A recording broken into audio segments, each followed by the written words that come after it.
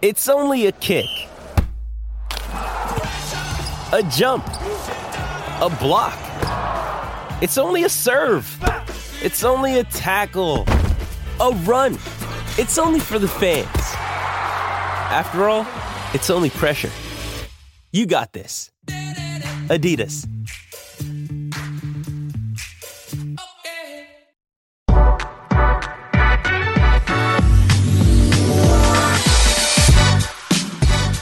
Here we go. Bo's got his tea. I got my bubbly. We're ready to go. Shouts out to Go Currency for making it all possible. I want to thank Go Currency. All this wouldn't be possible if it wasn't for them. Is that how it goes? How are you, my friend? I'm good. You doing okay? Yeah. I did get my flu shot yesterday. So for work, I do flu shot and I think it's Tdap and TB. So I got the triple dose. And I mean, it's like, are you kind of kicking in your ass it here? It started kicking in this afternoon. Okay. Like, so baby. can you give me, are you like, I'll give you the best hour Can you give me 45? I got the best hour that I got in me. And then I'll try to close. Then we'll go to the bull. We'll bring in Mariano Rivera. Me apparently. Yeah, then you're gonna have to wheel me out of here. But I'll try and close it out. I'll try and close it out. Mac has to do it. He'll do it. Yes, that's right. I got a bunch of stuff that I'm excited to talk about today. The one thing I wanted did you do the Powerball thing? Did you buy a Powerball ticket? You seem like have you ever bought a Powerball ticket in your life? Well, I know I have, but the one I missed was Andy Sand, my roommate at the time. Yes. We were living out on West O. This is in college. He called me and said, hey, Powerball's up at 500 million as I'm driving down West O past a certain gas station. The next day, shut up. That gas station's where all these people that worked at the meat packing plant won on a random ticket. So I was driving by it at the time. So it's one of those that, I mean, dude. Oh my God. I wasn't probably going to get it, but the fact that it was, but you were that close. I was on the street, driving by where the ticket was. I've never heard that story. Yeah. Wow. Yeah. So I don't think I bought one since. Well, Powerball is always interesting to me with how skewed we get with money when it comes to buying a Powerball ticket. If it's like 10 million, you're like, it's not enough. No, not 10 million. You really expect me to go out of my way and get out of my car and for a chance at $10 million? That's smart though. Maybe that's smart though. It needs to be so much. Like if it's $1 trillion, I'm buying it every time because if you get the trillion, the $1, right? The 100 times you bet the $1, it's like who cares, right? But it's just interesting how once it gets to a certain crazy amount, then people are like, okay, now $1 billion. Yeah. Oh, it's $1 billion.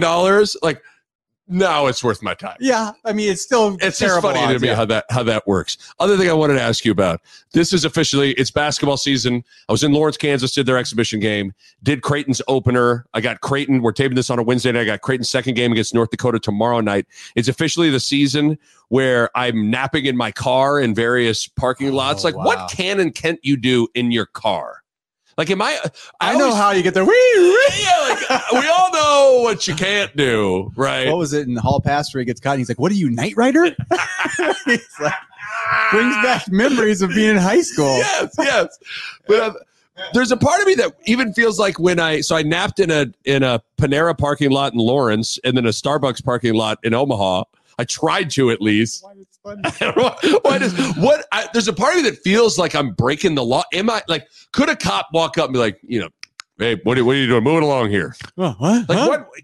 Can I not park and sleep in my car for a short period of time? You can sleep at a gas station. I mean, right? Yeah, that's not a problem. Okay, I don't know what about there. There has been times now. I always do this. I get in my back seat. I've done this before. Where I get in my back seat. No, not to nap. I get in my back seat if I got to change. Like if I'm in if I'm not in my suit, I've changed into a suit in my back car, that back seat of my rental car on the road. People think man, TV, man, it must be so glamorous. It's like, meanwhile, I'm at parking lots, napping and changing in my when does it get to be indecent exposure?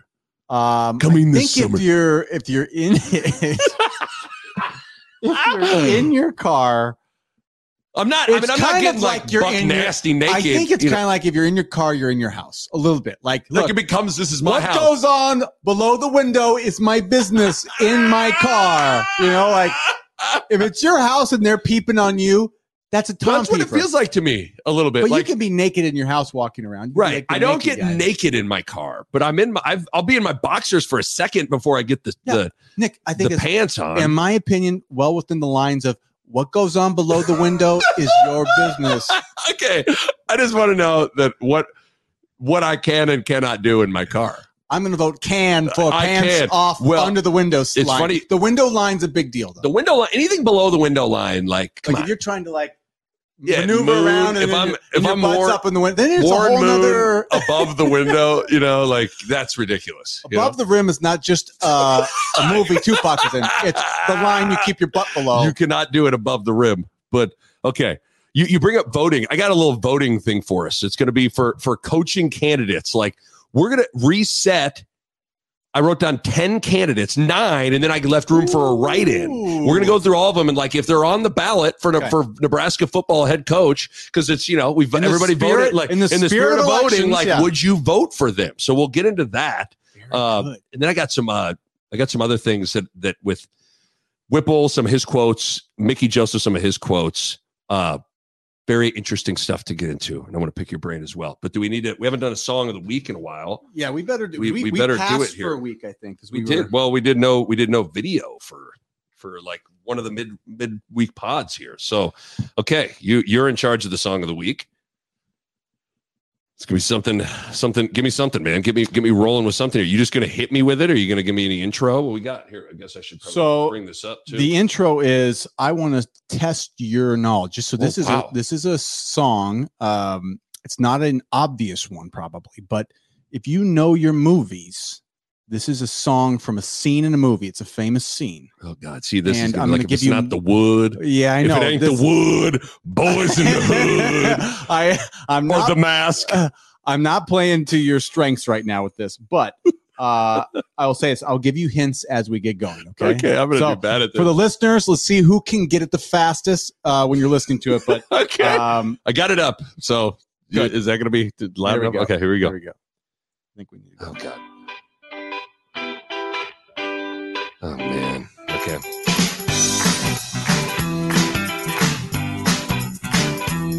Last night I got loaded on a bottle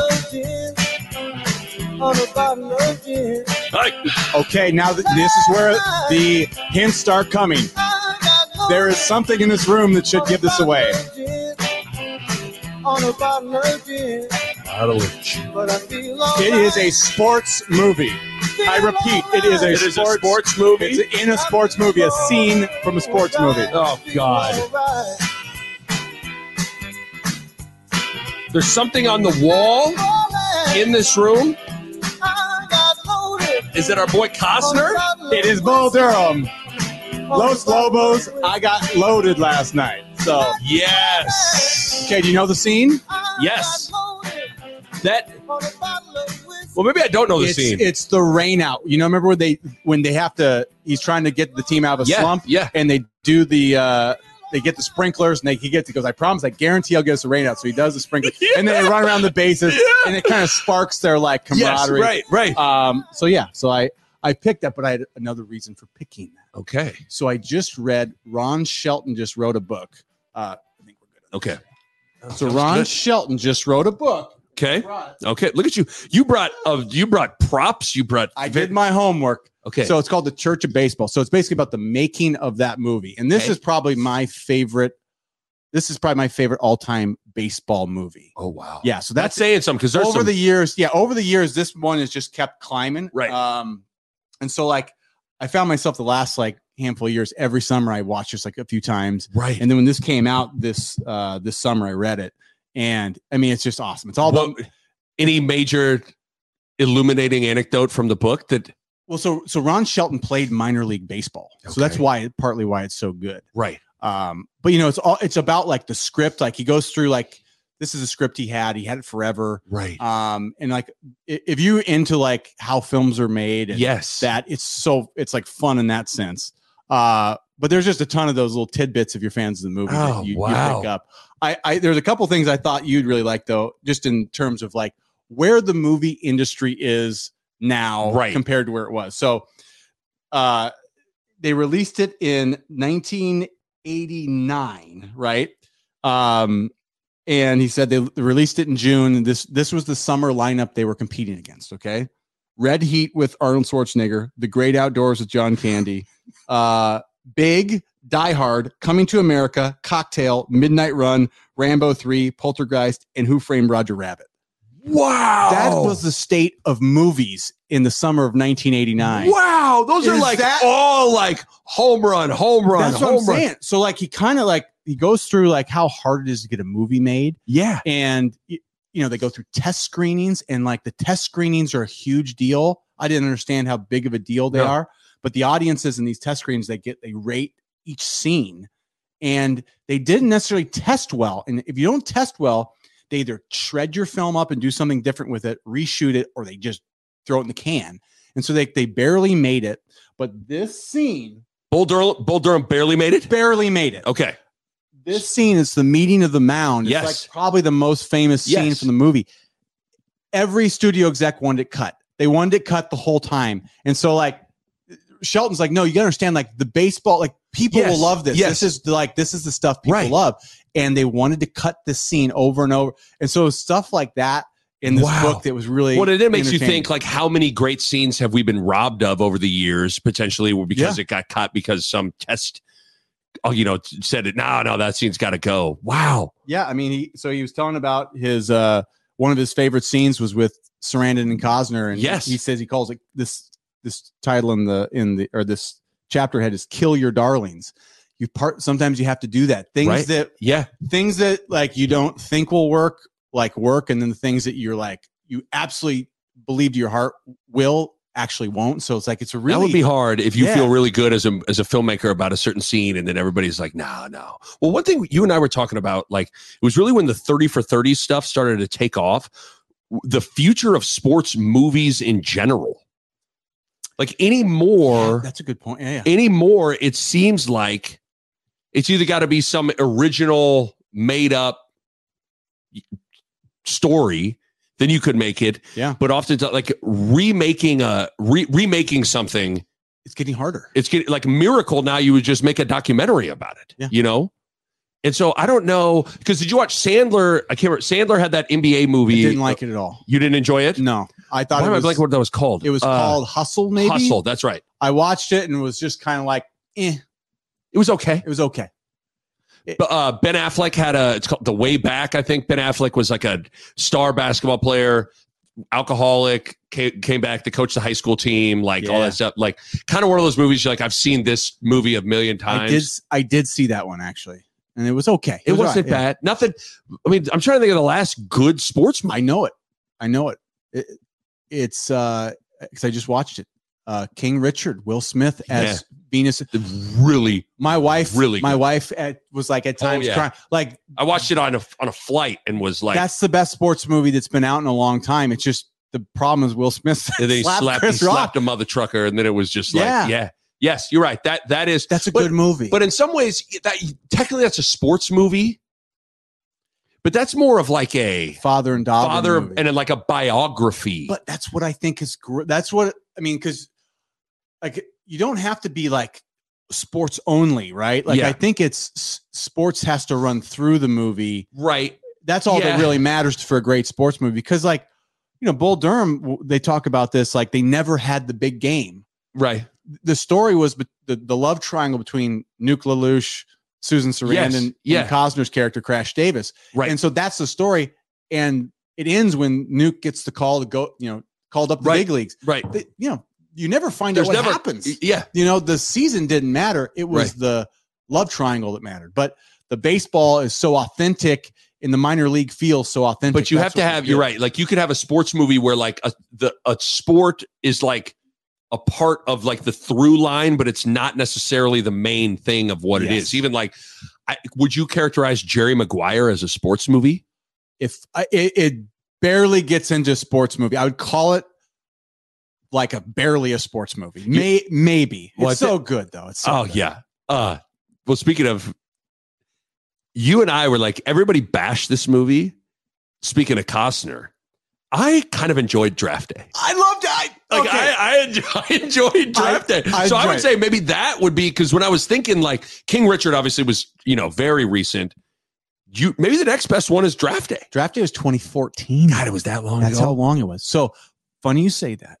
Chris Lyon and me had lunch the other day, and he was brought up draft day, and he rewatched. He says it's he loves it too. But the greatest thing he said was like how bad they missed in some areas. Like he said, like you remember like they were going. The one quarterback was kind of they realizing he was kind of a dud. Yeah, and they're like, but the guy they had is like the trainer was like, guess how much he was squatting last year. Guess how much he squats this year. And he goes, guess how much he benches. And like me and Lion are like dying over this because like quarterbacks, it doesn't matter how much. That's a non-football person being like, we should have the quarterback works out really hard this offseason and he gets really strong. It's like, wrong position, wrong. It's amazing that enough people, you don't necessarily have to be like a hardcore football person to know like, wait a minute. Does that really apply to a quarterback? It's amazing that enough people let that like, look, this is good. We're going with the quarterback is where. Yeah, I forgot about that. That's great. Think about what Kevin Costner did. Think how like he's supposed to be the greatest GM ever. He traded away 3 first-round picks for the guy that would have been sitting there at like 15. Right.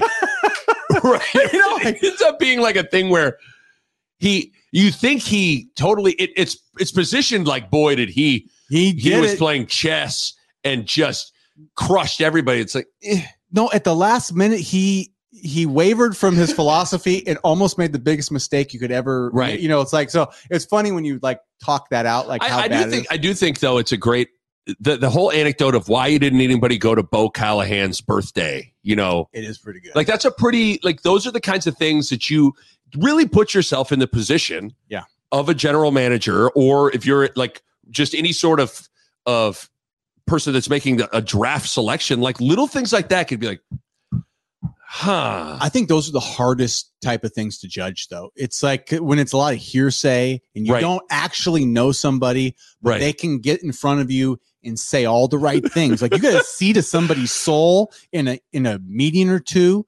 That's really tough. I do wonder how those conversations go on draft day where, he gets the guy and he's like, and there's like the quick conversations hang up. Even you see it in Moneyball. Brad Pitt calls, he has the whole line when you get the answer you want, like hang up.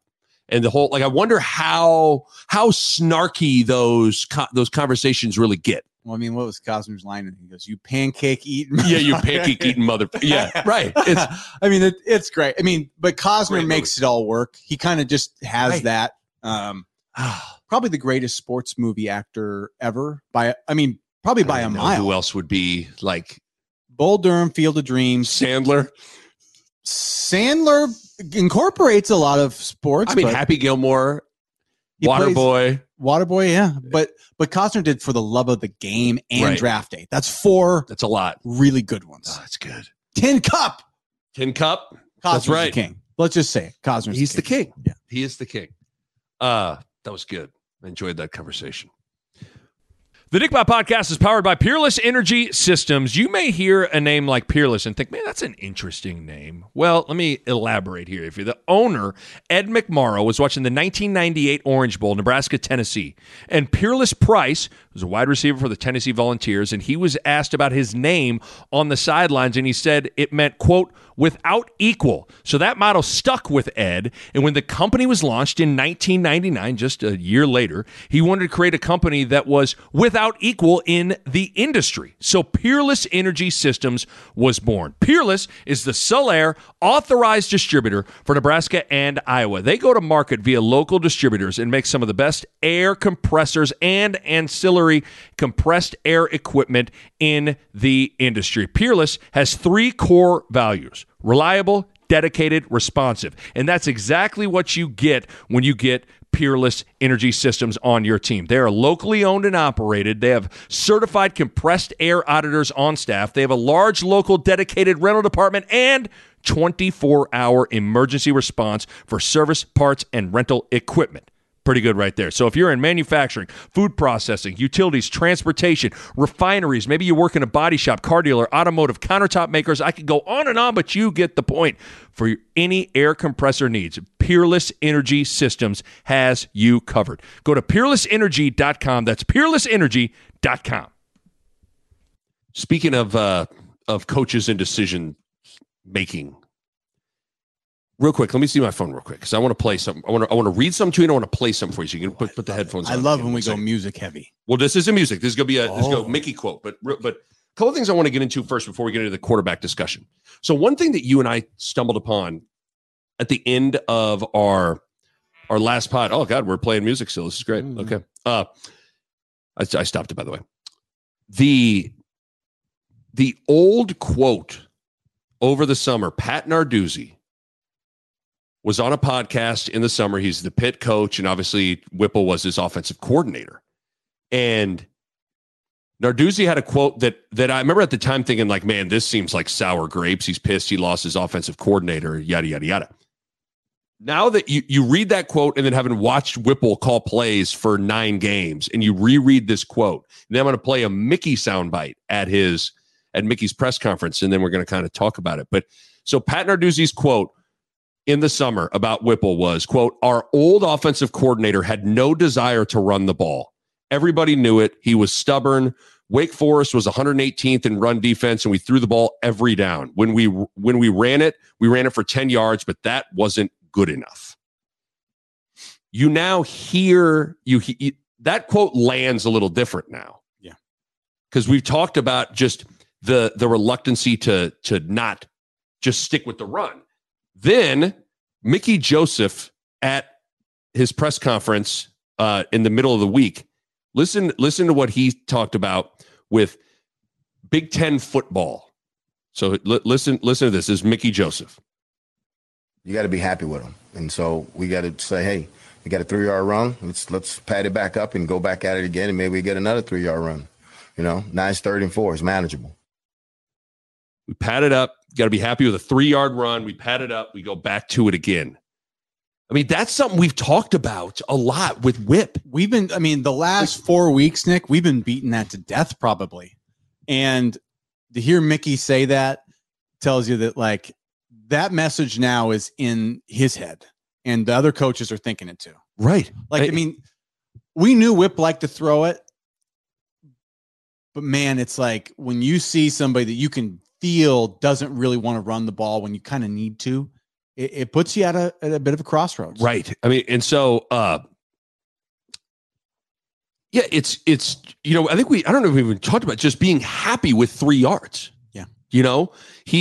And so committing to the run, it takes patience on a variety of levels, and it'll just now be interesting depending on who starts at quarterback, what this offensive approach looks like really for the rest of the season now, because you read that quote, you listen to Mickey, you watch, Mark Whipple call plays. It does kind of feel like there needs to be more of a desire to legitimately establish the run. And, maybe Mickey will force him to, but I don't know what that really even looks like. This is what's really hard because, like we were talking about this a little bit, the dynamic. Mark Whipple was, in a way, Mickey's boss up until game 4. And then Mickey became the head coach.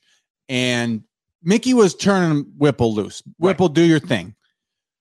And it wasn't until I think these last 2 or 3 games where, Oklahoma was the first game that I think they realized, we didn't get any favors from our offense that game in terms of holding on the ball, big picture game plan. I think it's been the last 3 games now where it's now forcing Mickey's hand almost to, are you going to let Whip do what he does and tell him, hey, man, it would be good to run the ball? Or are you going to step in and say, Whip, this is what I want, and you're going to do it?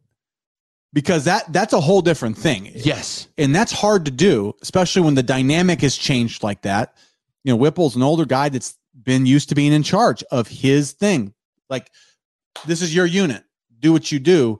And there's nobody else that can do it, Nick. This is Whip's offense. So it's hard. Here's where it's hard to tell Whip what to do because it's his offense. Nobody else can run it. It's not the backup coordinator can do it if Whip doesn't want to do it. It's Whip's show right now, kind of. Well, and the thing that Or it's not like the head coach, like there's some sort of scenario where like same scenario, Frost needed to take over calling plays, like he could do that,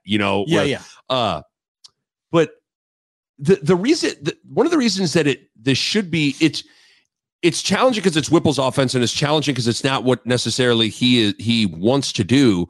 But it's not only it feels like it, because of the injury to Casey Thompson, that this should be like even more of a no-brainer for him to do it. Like, I get it when Casey Thompson's out there and you got Trey Palmer to continue to want to kind of take shots down the field and all those kinds of things. But like, so it's just, not only do you probably need to do it because of the opponents and your defense and all those sorts of things, but you need to do it because of now your quarterback situation too. So it seems like. Yeah, I think for me, it was, I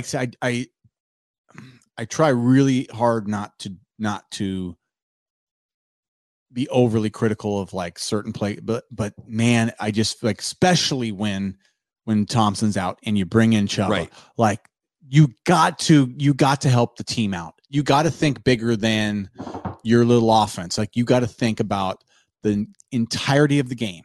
And I think that's where there is a bit of a blind spot in my opinion. That's what I think. And okay, so with the quarter, I want to get into a quarterback discussion here because it's Smothers and Purdy seem like there's been kind of battling once again. Casey Thompson, his status is still uncertain.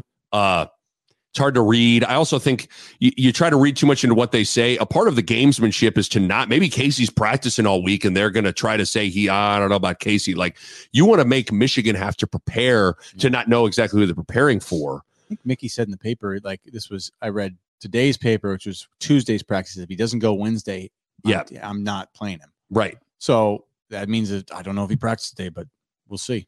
So Mickey did bring up, and I wanted to ask you about this. Two things. He brought up how Mickey has talked to Logan about wanting Logan Smothers to be a better practice player and all those sorts of things. Two things within that. The first one, because the second one I want to really expand on. Don't you think there gets to a point where, like, I always do think practice has to matter for everybody, but don't you think there gets to a point where the game results have to matter as well? Like, and I hate turning on the mic and really like, I don't mean to like crush Chubba Purdy, but I think you've seen a big enough sample size of him at the quarterback spot that I even think I just can't imagine trotting Chubba back out there as a starter brings about a bunch of confidence for the team either. The biggest point is that, like, confidence from him, right? Yeah. He has shown, other than maybe a couple scrambles he had in the first drive of last game, I mean, every time he's come in, something bad has happened. Right. And his decision-making has been bad, and he hasn't thrown the ball good, that's what they say he is. He's the better thrower. So, like, he hasn't thrown it well. So, to me, he hasn't checked any boxes. And more than that, when I hear Mickey talk about him, Chubba's got to settle down. We got to talk to Chubba after every play. We got to calm him down. Got to calm him down. He's erect. He's not seeing it. He's not seeing it. Like, all these things are like, but it's weird. That's what my problem is. If you say that about somebody, the rest of the team knows it. They know it for sure. Right. And the thing that's weird is, like, if you're saying that it's just weird that you're saying that about Chubba, yet you're willing to continually like see past all that and want to give him more chances. But for some reason, Logan doesn't fall into that category. I've always said, for some reason, for coaches, certain players fall into a folder of reasons why it can work, and other players fall into a folder of reasons it can't work. And for whatever reasons, Logan has fallen into like, well, he can't do this, he can't do that, he can't do that, he can't do that. And Chubba, they only see like, well, he can maybe do this, he can maybe do that. I think it's a little bit of the Joe Gans problem, and I think a lot of it's physical. Like, I think physical stature for coaches is a big deal. And Joe was kind of a smaller, unimpressive human, like physical. Yes, right. You stand by Joe, and Joe, if you're listening, I'm sorry, but it's true. It's true. Joe's a buddy, so we love Joe. But Joe was really a good player, and I know I think he earned the job going into 2007. I think he was the better quarterback, but the coaches, Bill Callahan had in his head, right, Sam Keller's the guy. Because he looked the part. He talked the part. He had a presence. Yes. He did all those things right. So I think in their head, it was already going to be Sam Keller, and Joe outplayed him, but Joe just didn't have that. I mean, if Joe would have been like 6'5" with a cannon, we're not even talking, Nick. Joe Gans is the starting quarterback, but he's 6 foot and he's, not 190 pounds, quick, but not fast, but he was a crafty, good football player. Right. And it wasn't until he got his chance in a game that you're like, oh, every game Joe Gans plays, we score 50 points. Right. And Sam Keller was throwing checkdowns all season to Marlon Luck. Remember? Marlon Luck has set the single season record. He dropped back and throw a check down. Right. It was amazing to see the difference when you got Gans in the game. Just his command for the offense, his ability to make plays and think on his feet. That's the thing. You can't find that out sometimes in practice. Well, okay. I want to expand on that, but I'm trying to get the size. So Smothers is listed as 6'2", 190. And Chubba's listed at 6'2", 210. But Chubba looks taller and almost more than 20 pounds. Is probably 6'1", 175 pounds, soaking wet. You know, he does not look like he's slender. So, okay, you bring up that practice thing because that was the next thing that I wanted to get into. Which it's weird you say that. Like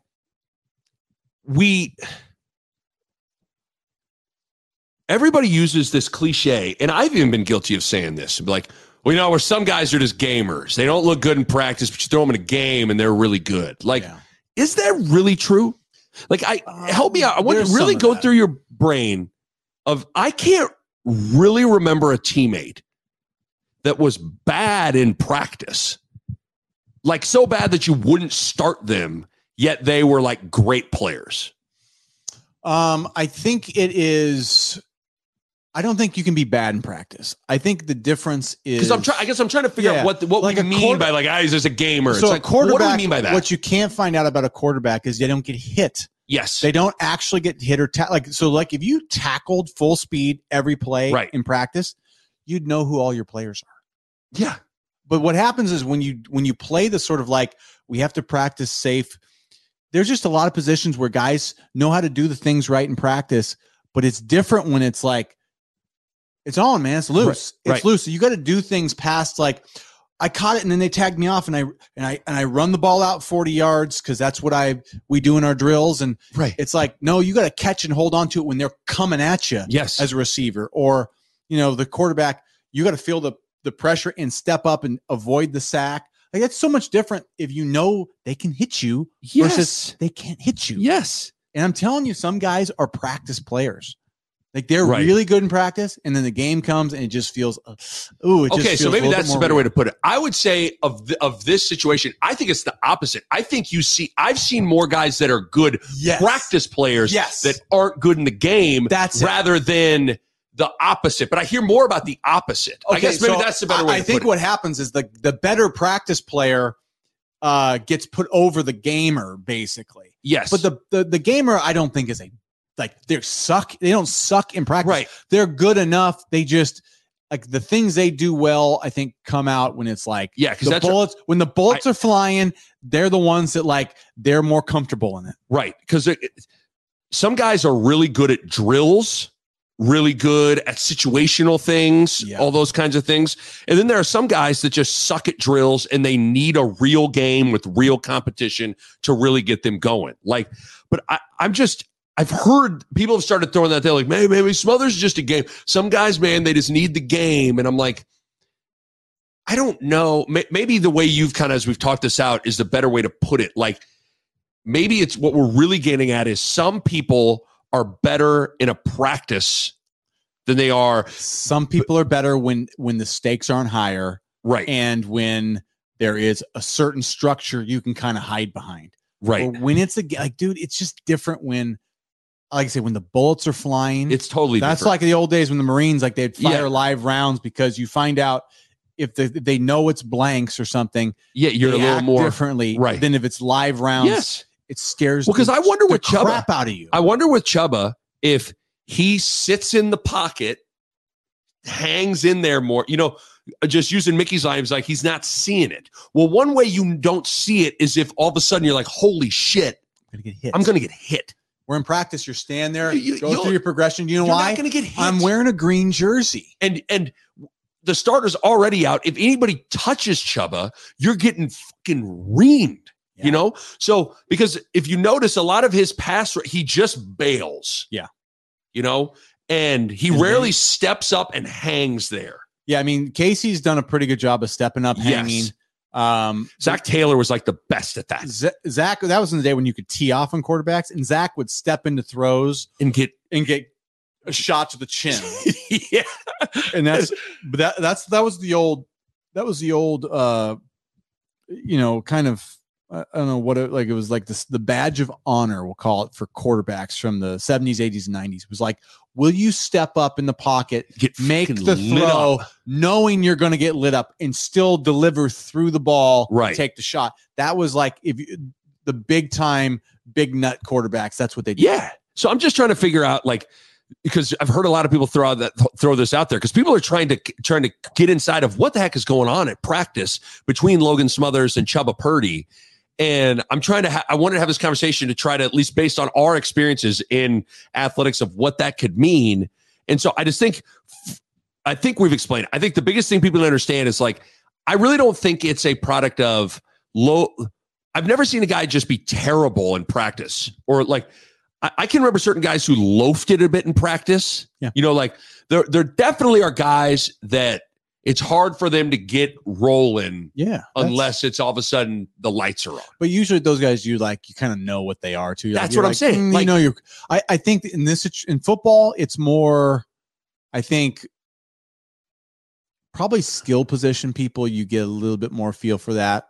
Like, you get a feel for, like, if it's a quarterback, even running back a little bit, because it's like you're not, right. You got to break tackles. You got to make some. Like, I don't know how you could know. It's more skill position. I think the line, it's like, dude, it's either you're either doing it in practice. Yeah, I think the linebackers, to say that stuff, you kind of know. I think it's probably more quarterbacks, running backs, receivers. Yeah, the gamer stuff comes out a little bit more. I'm just curious. I'd love to know, because they have it's.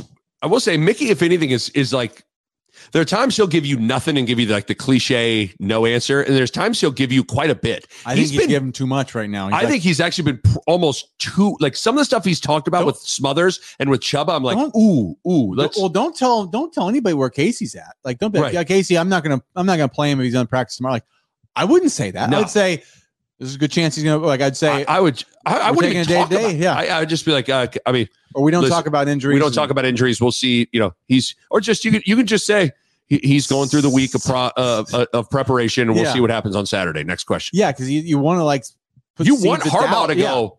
Who am I playing against? Okay, I mean, because honestly, if you're Harbaugh and it's Casey Thompson, you got a whole different set of issues, two game plans, and make them do the work. Right. But even I felt like Mickey's been, like, really honest with the stuff the pseudo kind of negative stuff he said about. He's been, in all reality, he's been pretty negative about Chuba and Logan.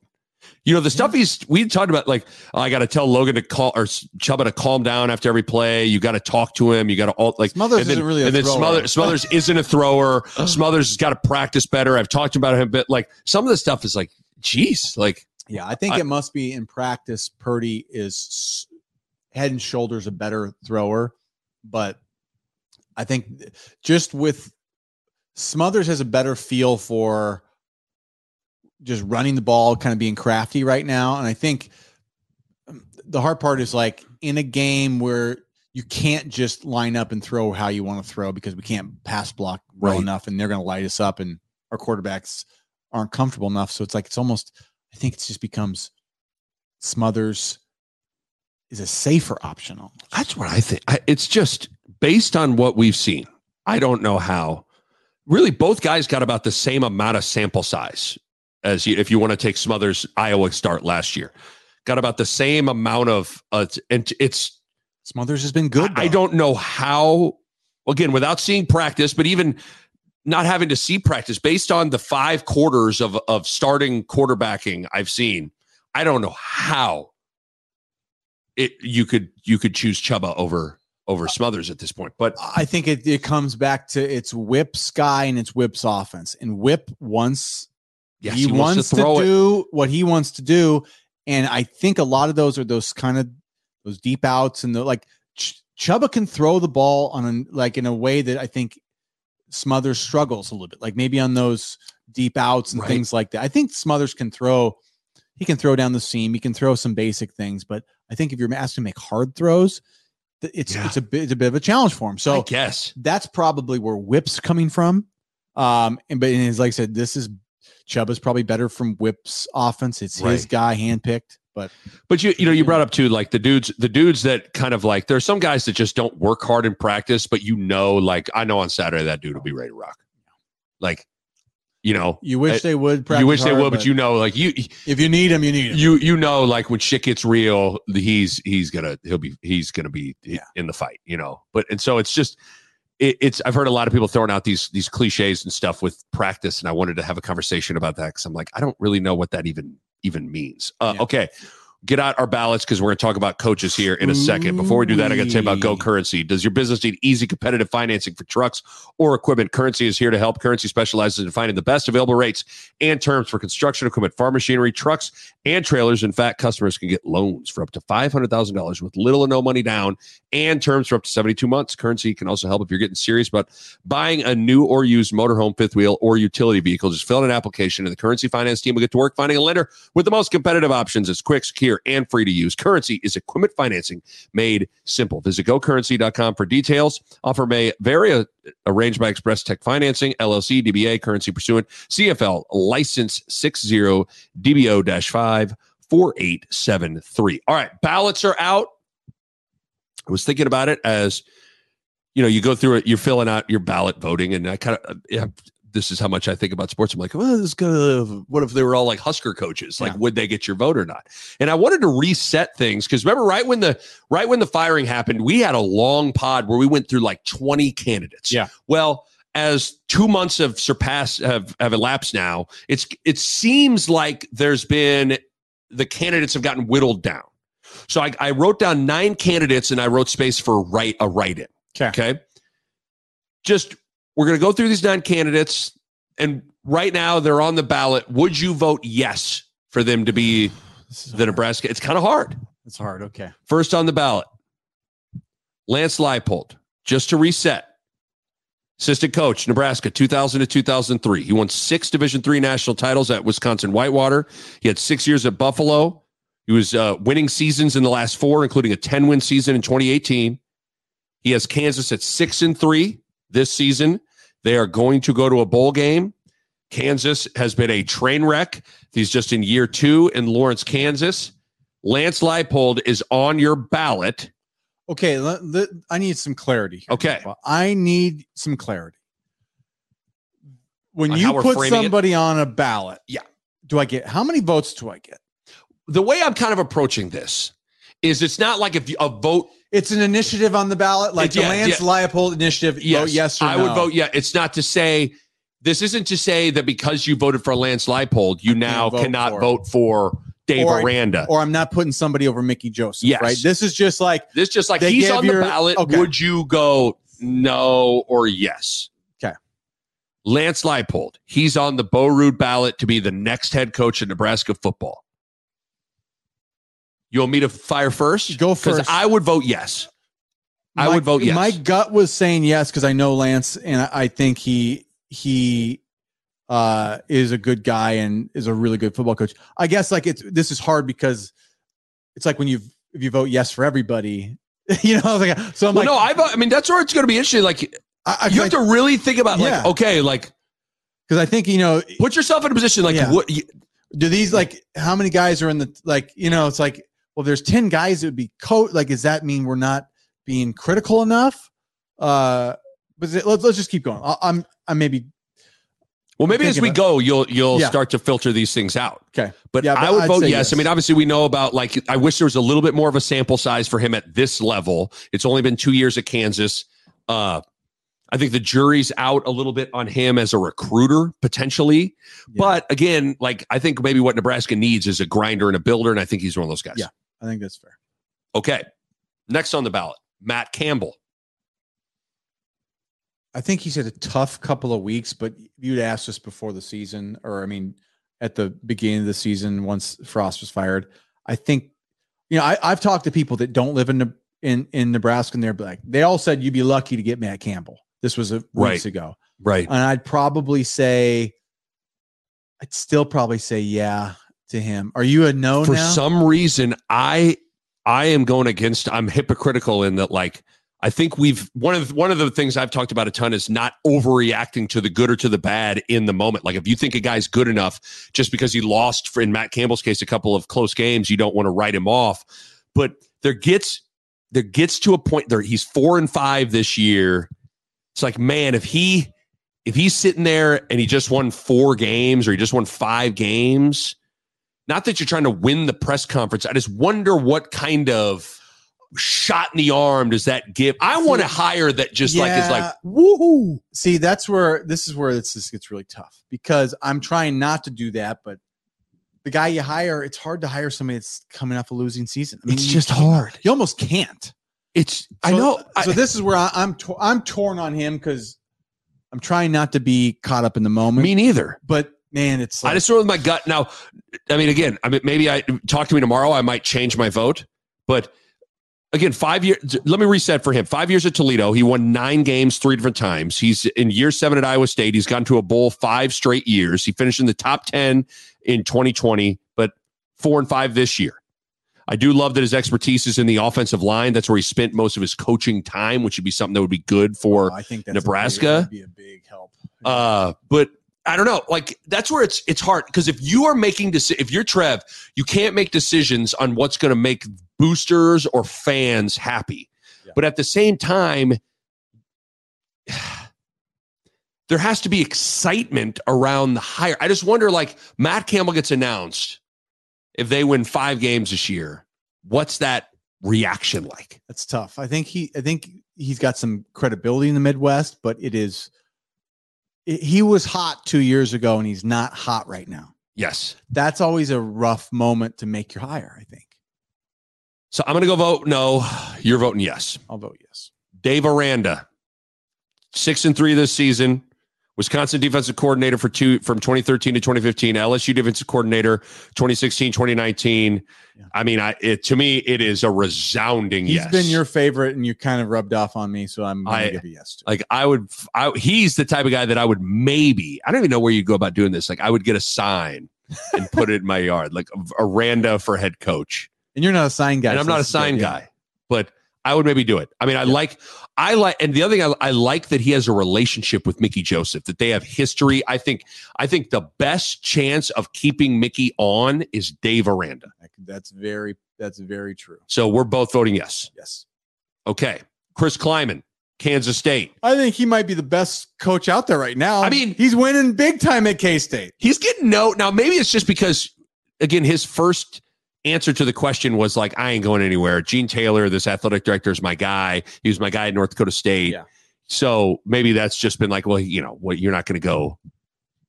You're not even going to bother. But he's year 4. Has 2 8-win seasons. He's really kind of dominated Oklahoma. That's the part I'm just like, dang, and they kicked our butt. Dominated Okie State. He's produced 3 NFL quarterbacks at North Dakota State. I think he would be a good fit geographically. I think he's got an eye for talent and development. North Dakota State fits what I think Nebraska would like, that model, and he's done it at Kansas State. That guy is like, he's been on the campaign like, yes, we can run the ball, and we will run the ball. Like, I mean, there's been a lot of stuff going on. I'm like, yeah. There's been a lot of that with Chris Kleiman. A lot of rallies with Chris Kleiman that have been fantastic. Otherwise, he's Barack Obama. A lot of people view 3rd and 3 as a passing down. Not me. What do you do? I say on 3rd and short, get under the gosh darn center and run football. Yay!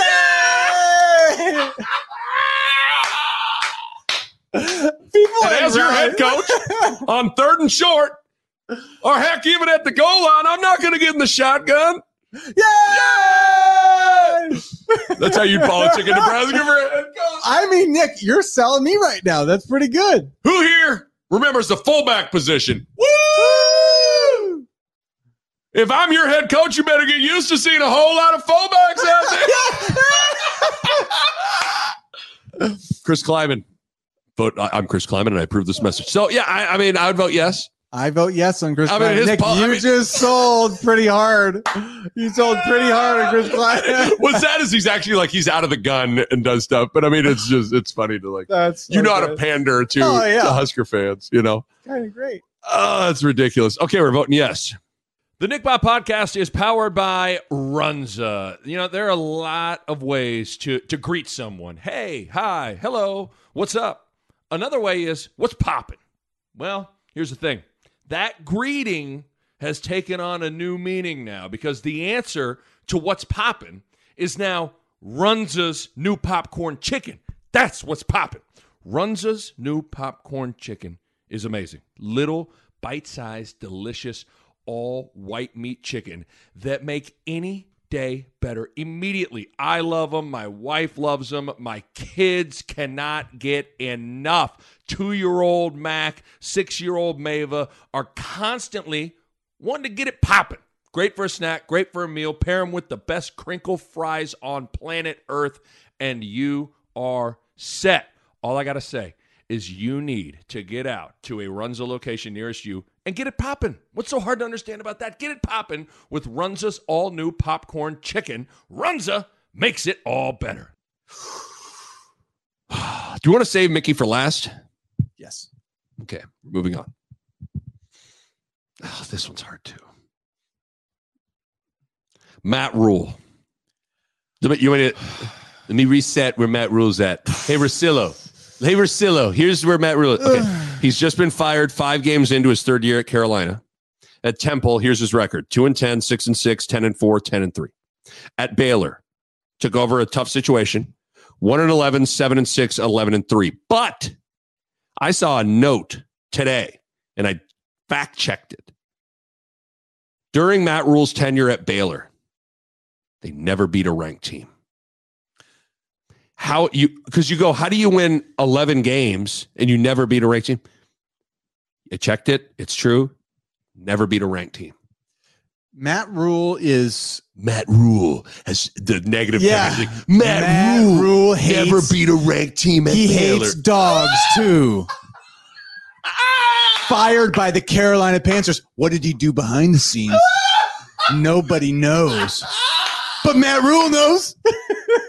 I'm Chris Kleiman. I approve this message. Yeah, Chris Kleiman. Vote for me, Chris Kleiman, Nebraska. Nebraska's next head coach, Chris Kleiman.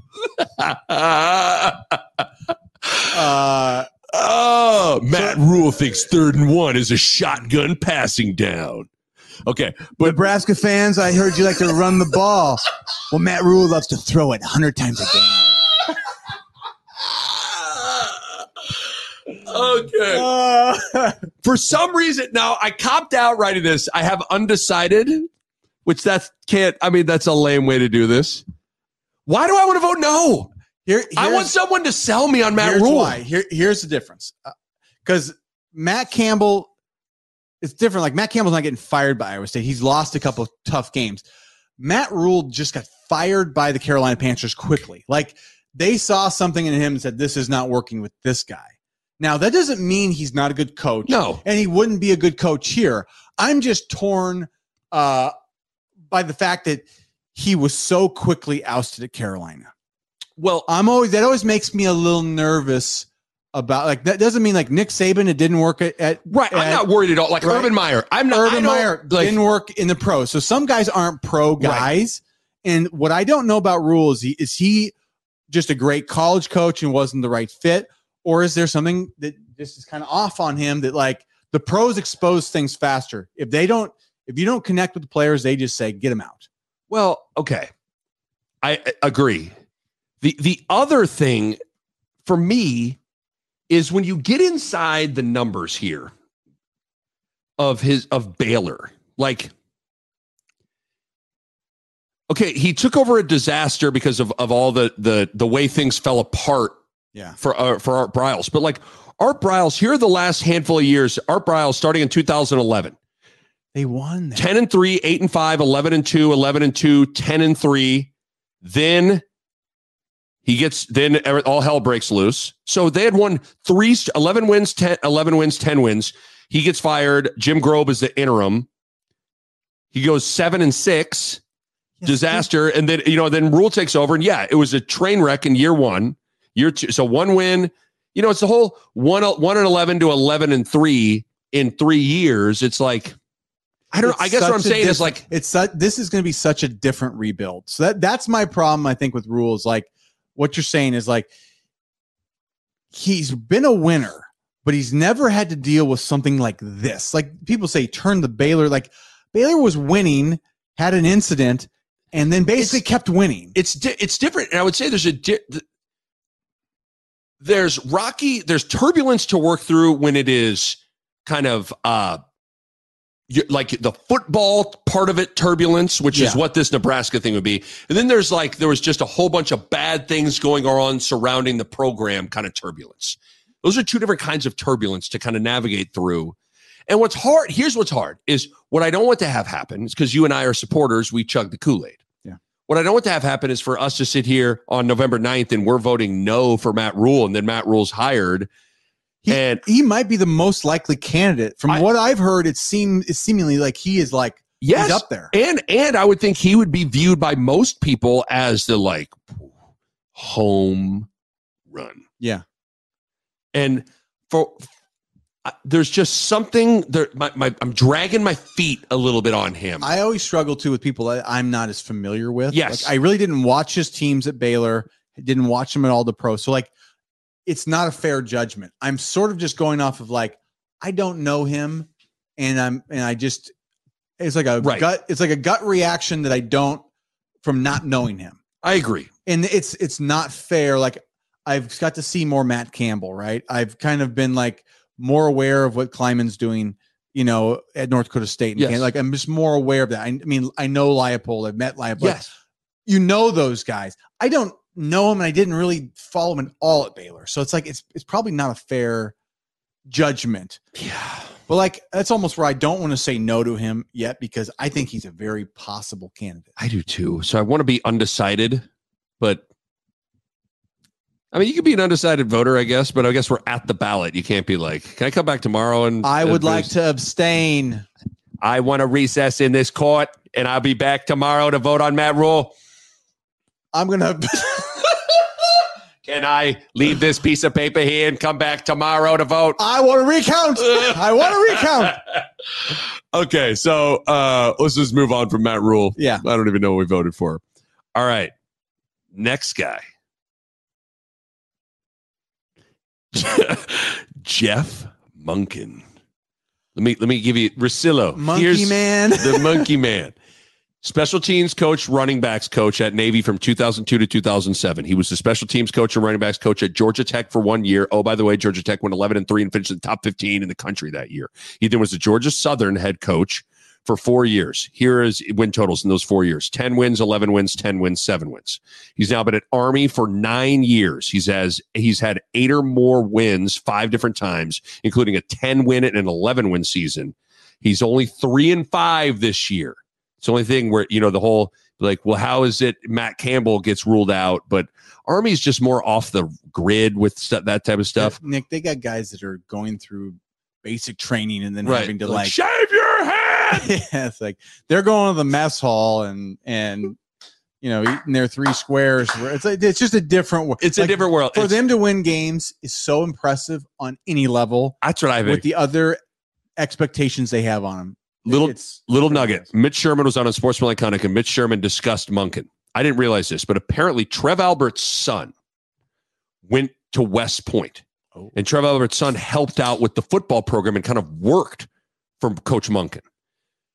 Trev paid close attention to the Army football program when he was that AD at UNO, because, UNO doesn't have football. So, and he's got a football team to kind of, you want to have like a reason to follow a team. So because of his son's connection to Monken, he followed him, and I think he was impressed with the structure and organization and the way Monken ran the program. So now you hear that, and you're like, so Nick, let's rewind this. We did our last recap pod, and we finished it. We were playing Welcome to the Jungle. We were banging our heads, turning off, and me and you talked about for 20 minutes Jeff Monken and what the modern day option would look like at Nebraska. If Right. we went all in, if we pushed all our chips in, said, we're doing it. We know what one thing that works here in this state, in this culture, to these fans, it's selling out option football in the black shirts defense. And this is the one guy that you would like, he could do it.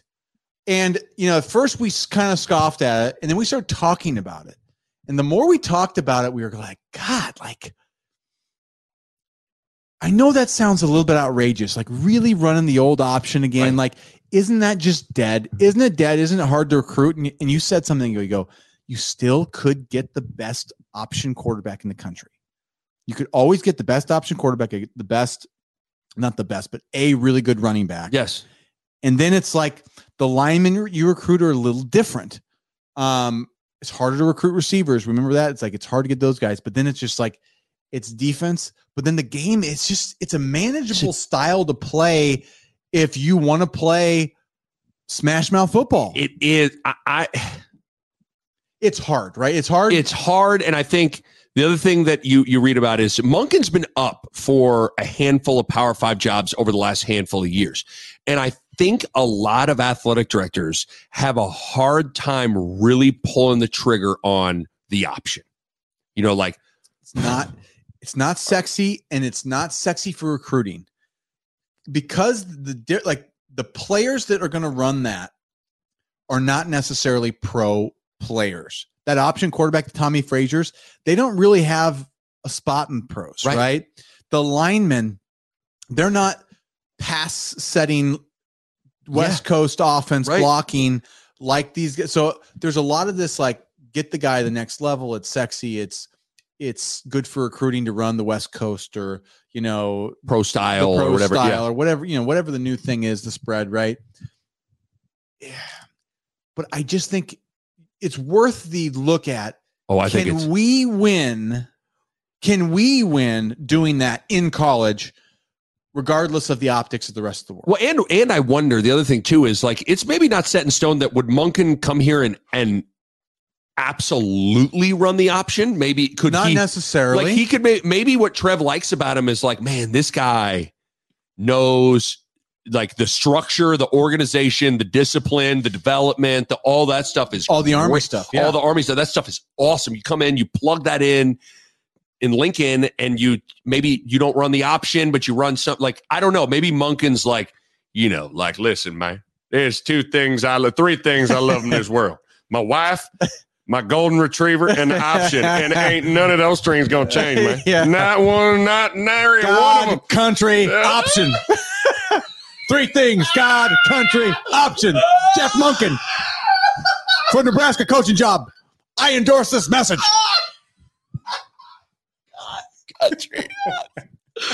That's right. You want to get the job? That's how you get the job in Nebraska. That's what I don't know. I don't know if his campaign slogan is God, country, option, or if it's hey, organization, good structure. We'll figure it out. We'll figure it out. I don't know. I'm intrigued by it because, like you said,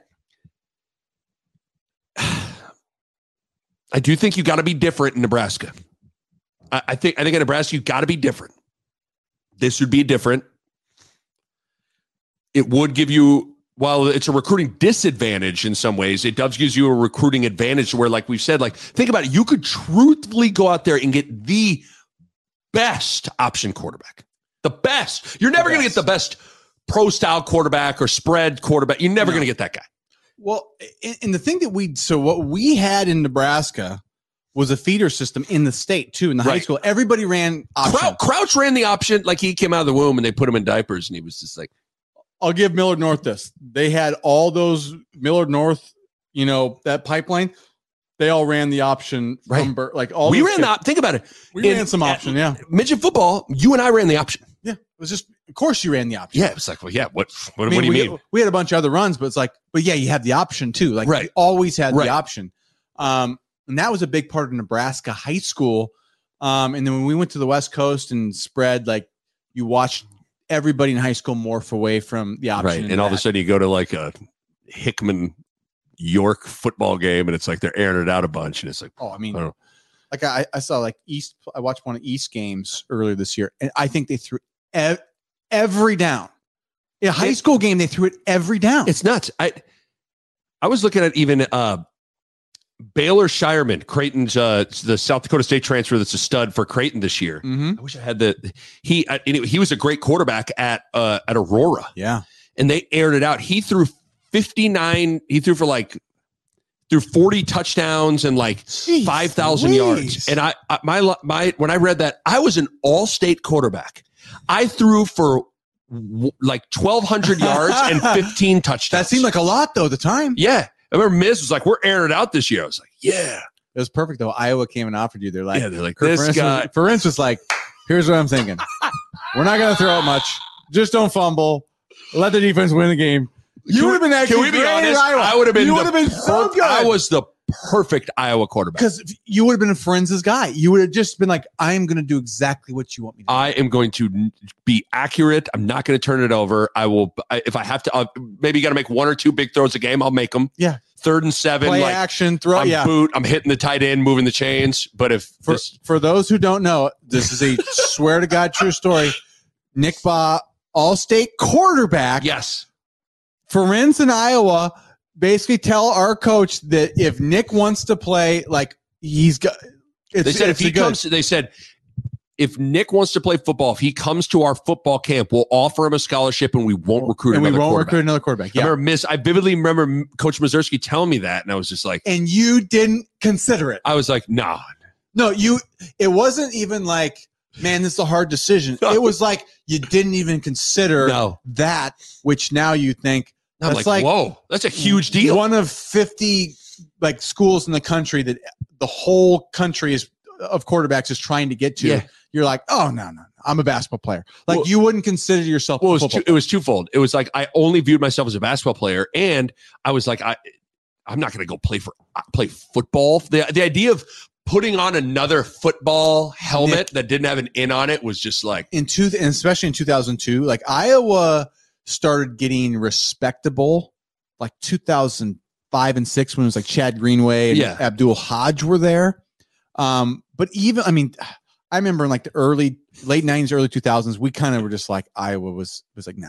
Yeah. Well, I mean, and so, but no, I would have been the perfect. The funniest part though is you didn't even consider that even an option. I'm not even sure if I went home and like my dad was like, I'm sure I relayed it to him, but like, I don't even know if it was that made the dinner conversation. I'm not sure. When your parents like, anything happened today? Anything interesting? I might have been like, I don't know. Yeah. Iowa offered me a scholarship in football, but nothing really. That's how little that was in your brain. It was like, I didn't care about it. But see, the difference, if that happened to me where it was like you got offered a break. Like, what's the equivalent like basketball school? Like I've been like, I can't believe I got a basketball scholarship. Right. I know. But then you were and it makes sense where Frank Solich offers you a scholarship at the Nebraska football camp. You take it on the spot, and Frank tried to be like, well, do you want to go home and think about it? You're like, no, I don't. I would like to take that scholarship offer. I will take it. That's great. And you can't take it back. And you can take it back, right? That's how I thought. This is binding. I literally thought it was like, got him. Like, I can't believe they did that. You pulled a fast one on at dinner. You were like, I pulled a fast one on Frank today. You won't believe this. I got it. I can't believe they did it. So we're talking, right? I trick him into offering me a scholarship. Take it. He didn't think I'd take it. I took it. Okay, I don't know how we got under that with Jeff Monken, but I would vote yes. I mean, am I embarrassed that at this point, I'm so intrigued by it? Well, here, okay, I know what I wanted to say. Here's the problem with this, but it seems absurd to even be thinking like this. I do feel like selling out, like if, let's say Monken is God Country option. God Country option. Jeff Monken for Nebraska football. Let's say Jeff Monken is God Country option. I really think that's really funny, but I really think that you're probably conceding that you're never winning a national championship. The Nick Baugh Podcast is brought to you by Pella Windows and Doors, and I want to talk to you guys about energy efficiency. And if you go into Pella's website right now, you look at it, and how about this? 1, 2, 3, 4, 5 different types of windows or doors. by Pella won the Energy Star 2020 Most Energy Efficient Award. That's big time stuff right there. And they achieved that in a couple of ways. They got insulated glass, which slows the heat transfer, keeping your home at a more comfortable temperature. They got types of low E glass, which is a glass coating that has been optimized for your climate. They got triple pane glass, which you can upgrade to for increased insulating airspace. And within all of that, one of the keys is proper installation, which is key for window and doors to perform at their best. And you know the Pella experts are excellent at that. Bottom line, energy efficiency matters in making your home more comfortable, and Pella windows and doors are at the top of the line when it comes to energy efficiency. Check them out online, PellaOmaha.com. That's PellaOmaha.com. Can you now? But my question is that even like, are we even thinking like that? Okay, anymore? but here's where like can you go? Here's what here's look at you living so in intriguing. 1997. Here's what's so intriguing. There's a part of me that just thinks we've been trying to play the other people's game for a long time. Oh now. yeah, and I don't know that that being so contrarian about this isn't our best chance to make a splash. Like, I just feel like trying to play the recruiting game and I just feel like you're just never going to be Ohio State. We're landlocked Nebraska, small population, talent pool, not huge, in a world that has, with TV rights and things that like, the attention's been spread out more social. Like, we still have a lot of good things going for us being Nebraska, but not like we did 20, 30 years ago, where it was like, we were the right. name brand. Like, now we're one of many name brands with a lot of constraints. Some things are benefits, but God, I just think, I don't know if I want that. I'm just very it's very intriguing. Oh, it's intriguing. Like, the more I talk about it, the more intrigued I am. I know. And what's hard is I think a lot of people would view, oh, you want Jeff Monken? Oh, living in the past, huh? What are you going to Blockbuster Video tonight? Hey, this guy wants Jeff Monken and run the option to go to Blockbuster. I would go to Blockbuster. First of all, I'd love to go to Blockbuster Video. I would love it. No. And I got to tell you, I love the option. I like Blockbuster. I go to libraries, and the option is great football to watch. I agree. But I guess what I'm saying is, a lot of people look at Nebraska, always trying to go back in time. It's like, I actually think this would be like you were saying, this is actually it's 20 years away when everybody is zigging, it's 20 years. It's not going back in the sense of we're living in the past. To me, it's like, is it an opportunity, especially if you can, it's all about the lines. So if you tried to do that with a beastly big offensive line, like a big vicious offensive line, versus what Army's trying to do is they're trying to do it with cadets that are these dudes are 260 and they're scrappy, but they're not like what we had in the pipeline. But just think about I think that's the intriguing thing that maybe Trev's thinking about. It's man, what if you just took the infrastructure and the development and the whole program and just put it in Lincoln and gave what you're saying, bigger, faster, stronger athletes. That's what we did, Nick. That's what we did. And it was very successful. It was you're telling me you don't thoroughly enjoy, here comes the quarterback down the line. Someone doesn't take the quarterback. He darts up, he gets 8 yards, and then you hit the dive that one time. And let me just tell you something, Nick. We played Nicholls State in 2006. And that week of practice was the worst. Did they run the option? They ran the true option. True wishbone, the wing bone option. And I'm just we beat them and we beat them pretty good, but man, you get used to playing spread, right? You get used to playing pro style, and then somebody comes out and does world. That, and it's like a bloodbath. And you're not used to it. So it's such an advantage to play somebody that is so not used to playing against that style. And so that's where my intrigued thought on this is with the pipeline, we can NIL, pay these dudes to come here, new facilities, rebuild that high school sort of pipeline to get us some more walk on, some more dudes that we just kind of get freebies on. Right. Mandate at the government level that all high school football programs have to run the option. You know who's our new governor? It's Jim Pillen. Jim Pillen will put it on the ballot. He's a former Husker. Oh yeah, right. He recovered the fumble in the 79 game, right? He'll put it on the ballot. Yeah. Imagine that. Mandating all, like, you go into sixth grade, they hand you a football and a playbook that says option on it. You have to run it. But okay, we went really long on Monken. Yeah, we'll breeze through. We're way too excited about Monken. We need to. I think he's just like the new shiny toy. Monken. We've been in class for a semester, and all of a sudden there's a new girl in class, and we're like, check it out. Check out Monken. Well, I don't know. I don't even know if it's the new girl. I think it's like I don't even know what to say. But going to Monken's like going to a new school. It's like you're going to the option,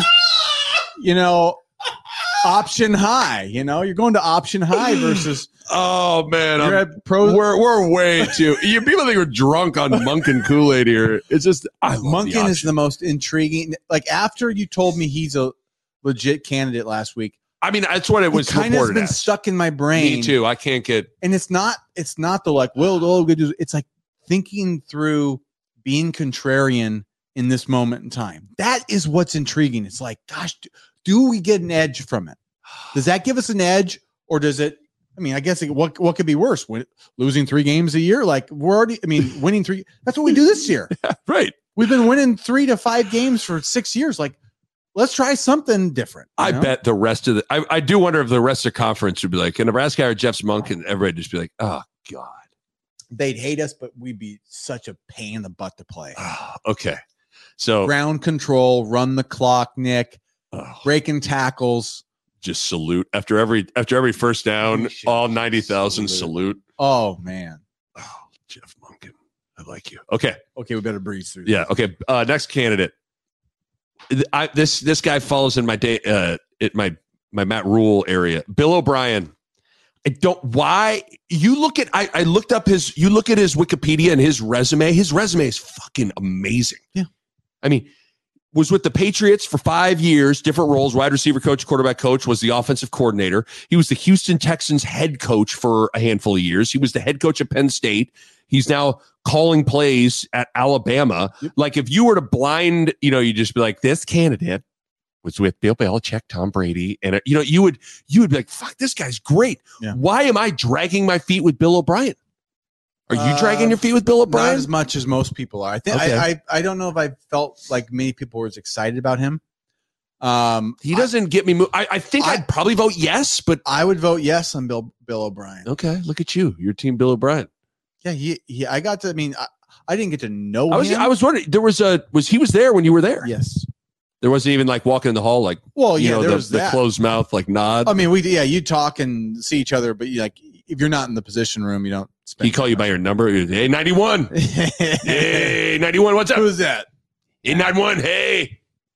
I don't know that. Okay, so Bill O'Brien, we're voting yes. I'd vote yeah, probably. All right.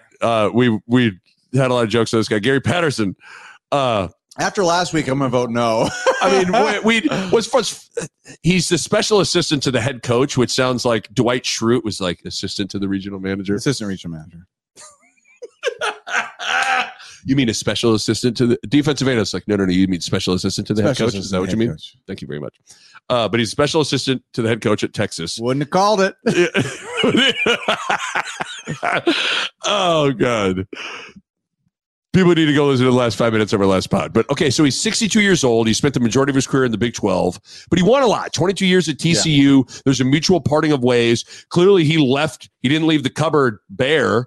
Like TCU is rolling with a lot of the guys that he recruited and developed. Now, there could be the argument made that like because they changed coaches, all of a sudden, boom, they take off. But he won 6 conference titles as a coach, 1 in the Big 12, 4 in the Mountain West, 1 in Conference USA. He's a 2-time AP Coach of the Year. Really good coach. I always wonder though, is he at the twilight? I think he is. How old is he? 62. Is he watching Matlock, having prunes, and going to bed? Is he showing up Nick, at Texas Roadhouse at 4:45. Old Country Buffet reserves a spot for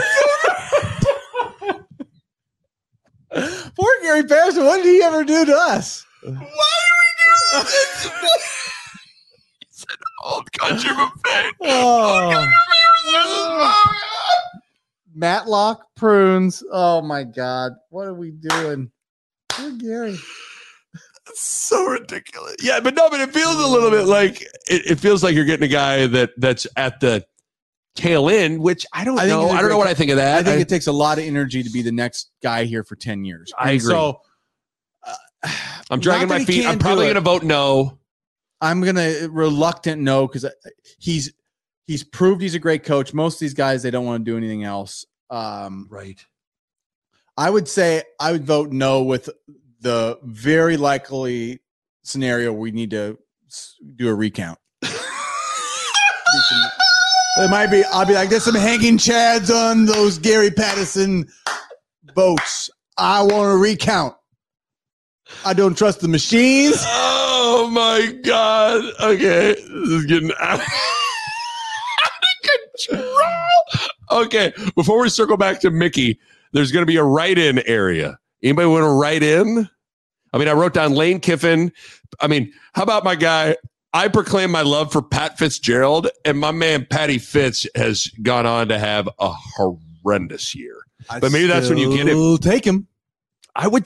Is it sad that I would still take that dude in a heartbeat? But they are on the struggle bus this year. The only win is against Nebraska. They're 1-8. But maybe you're getting it. I mean, you're getting him at the low, you're getting Walton, the Celtics getting Walton in 86, everybody thinks it's all. I don't know what it is about Fitzgerald, but he's proven, some guys have proven it to you. He's taken it to a point where it's like, okay, I think he, for whatever reason, Fitzgerald, we know what he's working with at Northwestern. It's like, you got to be this good academically. It's such a harder recruit for sure. That I feel like I just trust that he's a good coach. It's hard because I'm so hypocritical. I won't hire Matt Campbell because he's having a bad moment. And Northwestern's went 3-9 last year. They're going 1-8. And I'm like, Fitz, bring it in. But Fitz is, to me, Fitz's track record is more proven than Matt Campbell's. And here's the thing about Fitz. It's a Big Ten track record. It's the most relatable skill set you could possibly have for Nebraska. So, this guy in the Big Ten West he's won it a couple times with way less resources and player. I mean, that's where you go. Okay, this guy. So I would write, if I had to write in, I'd write in Patty Fitz. Yeah. Okay. Circling back to Mickey. Where are we at on Mickey? It feels so, to actually not vote for Mickey feels like I might get I would vote for Mickey still. Because here's where I'd stand. There's a lot of these guys I'd take, but if you said it's Mickey over some of these guys that I would say yes to, I would still feel good because I still like the idea of Mickey. If we don't have the slam dunk, who I don't know who it is, sometimes that makes me feel Jeff Munkin. Mickey, well, Munkin's working his way up. Yeah, no, okay, sorry, but keep going. I just think Mickey. I don't know. It's gotten really way harder to hire Mickey now. It definitely has. I mean, it's hard. I wouldn't feel if it gets announced that Mickey's the guy, I would I feel like the program's in the hands of a guy that is going to work his ass off. He loves it. He knows there are a lot of things that make you feel comfortable with him being the guy. Yeah. But it's just so hard because you just don't, there's no way, there's just the element of the unknown for him is big. Can he truly be a CEO? Can he cast a vision and a style? What does he want his style of play to be? Who's he going to hire? What offense does he want to run? You don't. Yeah. And the one thing that's interesting is that his best attribute as a coach is his ability to recruit. And I wonder if being a head coach, if actually you're recruiting as a head coach, you're probably not on the road pounding the pavement as much. No, but he's also, it's a bigger platform. Right. It's more sway because it's the head guy. I mean, I think Mickey will do awesome as the head coach recruiter. I think what's not known about Mickey is and this is, I think Mickey's going to suffer because Scott Frost went from coordinator to head coach, like pretty quick trajectory. I think that's probably works against Mickey. Frost never had to learn the hard lessons as a head coach. That's something we talk about a lot. Very good point. Frost never had to learn the hard lessons at UCF. Right. Gets to Nebraska, goes through all of them here. And it kind of like, I mean, I think that partly like just took the derailed him. Yeah. It derailed him, took the wind out of his sails. He was kind of not the guy who came in here winning, right? So I think with Mickey, this is the hardest part about Mickey. You got to love the recruiting. You got to love the presence he has and the connection with players. He's never learned the hard lessons either as a head coach. For sure. And so the Munkins, the Klymans, the Patty Fitzes, they've learned all the hard lessons. Gary Patterson, he's learned all the hard lessons. Right. So we make fun of his old country buffet. Yeah, right. Old country buffet, but that dude's 20 years, 2-time coach of the year, learned the lessons. Like that to me is the part where the hard part with hiring Mickey is you have to go way farther out on a limb because he's never gone through the things a lot of these head coaches have to go through before they're ready to be like, now I'm ready to win. Here's something to think about with Mickey. Is this statement I'm about to make true? Of all the candidates, reasonable candidates that are like realistic candidates, I should say, would Mickey recruit at the highest level? Like would the recruiting at Nebraska be the best of all the other candidates? Now that's not to say that then the football output would be the best, because there's a lot more that goes into it than that. But would Mickey Joseph get Nebraska to recruit at the highest level with everyone else? A part of me thinks yes. I think the other coaches would have to come in and recruits would have to see the winning, where Mickey kind of has the ability to just like get guys. But if we don't win, I think that would put the ceiling on it maybe. Good point. So I don't know. There's a mix there. I think probably, yes, Mickey's seemingly the best recruiter of all these. Which that's something. But at the same time, like, even if you're a great recruiter and your program's not winning, like it would get hard for Mickey to keep recruiting. Yes. And again, we've seen like just because you're recruiting at a high level doesn't necessarily guarantee you, like there's still a lot that has to go into it after you go bring in some talented dudes. So yeah. I think I would still vote yes on Mickey. Yeah. But it's a very interesting candidate, as we've talked about for freaking 2 months here. He's an interesting candidate to kind of sink your teeth into. I think, but the other part of Mickey is just like retaining. I think he's proven so valuable to the state of Nebraska. Like, right. We need to sell out to try to keep him here I one way or the other. I cannot believe that we're like, I did not think he would coach his way into being a legitimate candidate. I really didn't. Yeah. I really, really did not. My number one choice is still Aranda, I think, with Mickey on staff. Munkin's he is just like, it's rising. Munkin's a rising star in this whole conversation. We love Kleiman. It's just like, I feel like he's he put us in the friend zone. Kleiman put us in the friend zone.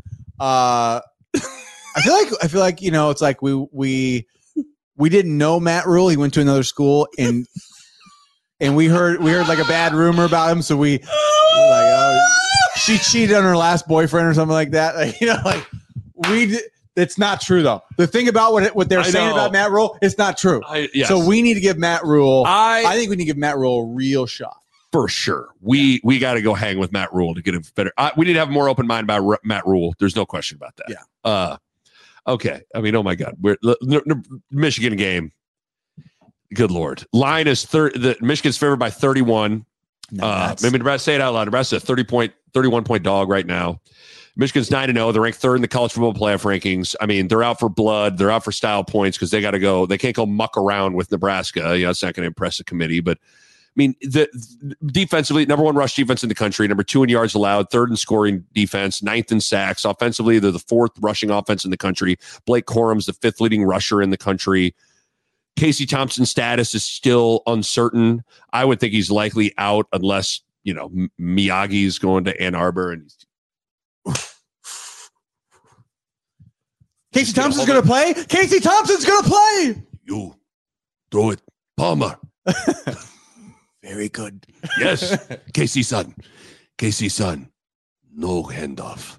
Throw deep. Palmer. Is that a terrible Miyagi? Is that even close to him? I don't think so. I don't think that's him. I don't think so.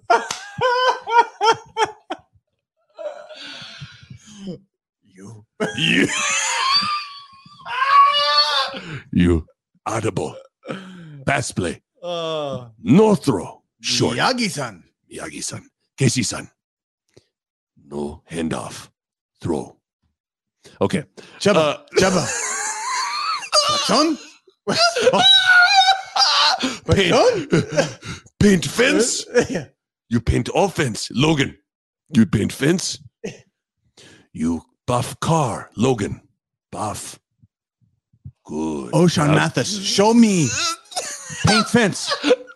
Show me. Wax off. Wax on. That's how you get around offensive linemen. Need to bring Miyagi. If Miyagi walked off the plane, if we get a video of like here comes Mickey Joseph and the Miyagi's behind him, I'm taking Nebraska money line. We need to get Miyagi teaching those. Oh God. Okay. Miles Farmer's out, unfortunately suspended. He got a DUI, so that's a big problem too.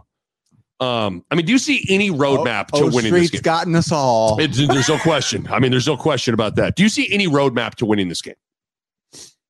I mean, you want to say never, but it's like, man, this is the closest thing to like something really good has to happen early and give us hope. I mean, this is a game where something's got to bounce our way. They got to make a big mistake, fumble, and we score. You know, something like that's got to go get us an early momentum. I mean, you've seen these games the last handful of years. Like these teams were like, we're going to get thrown. Sometimes you're just in it.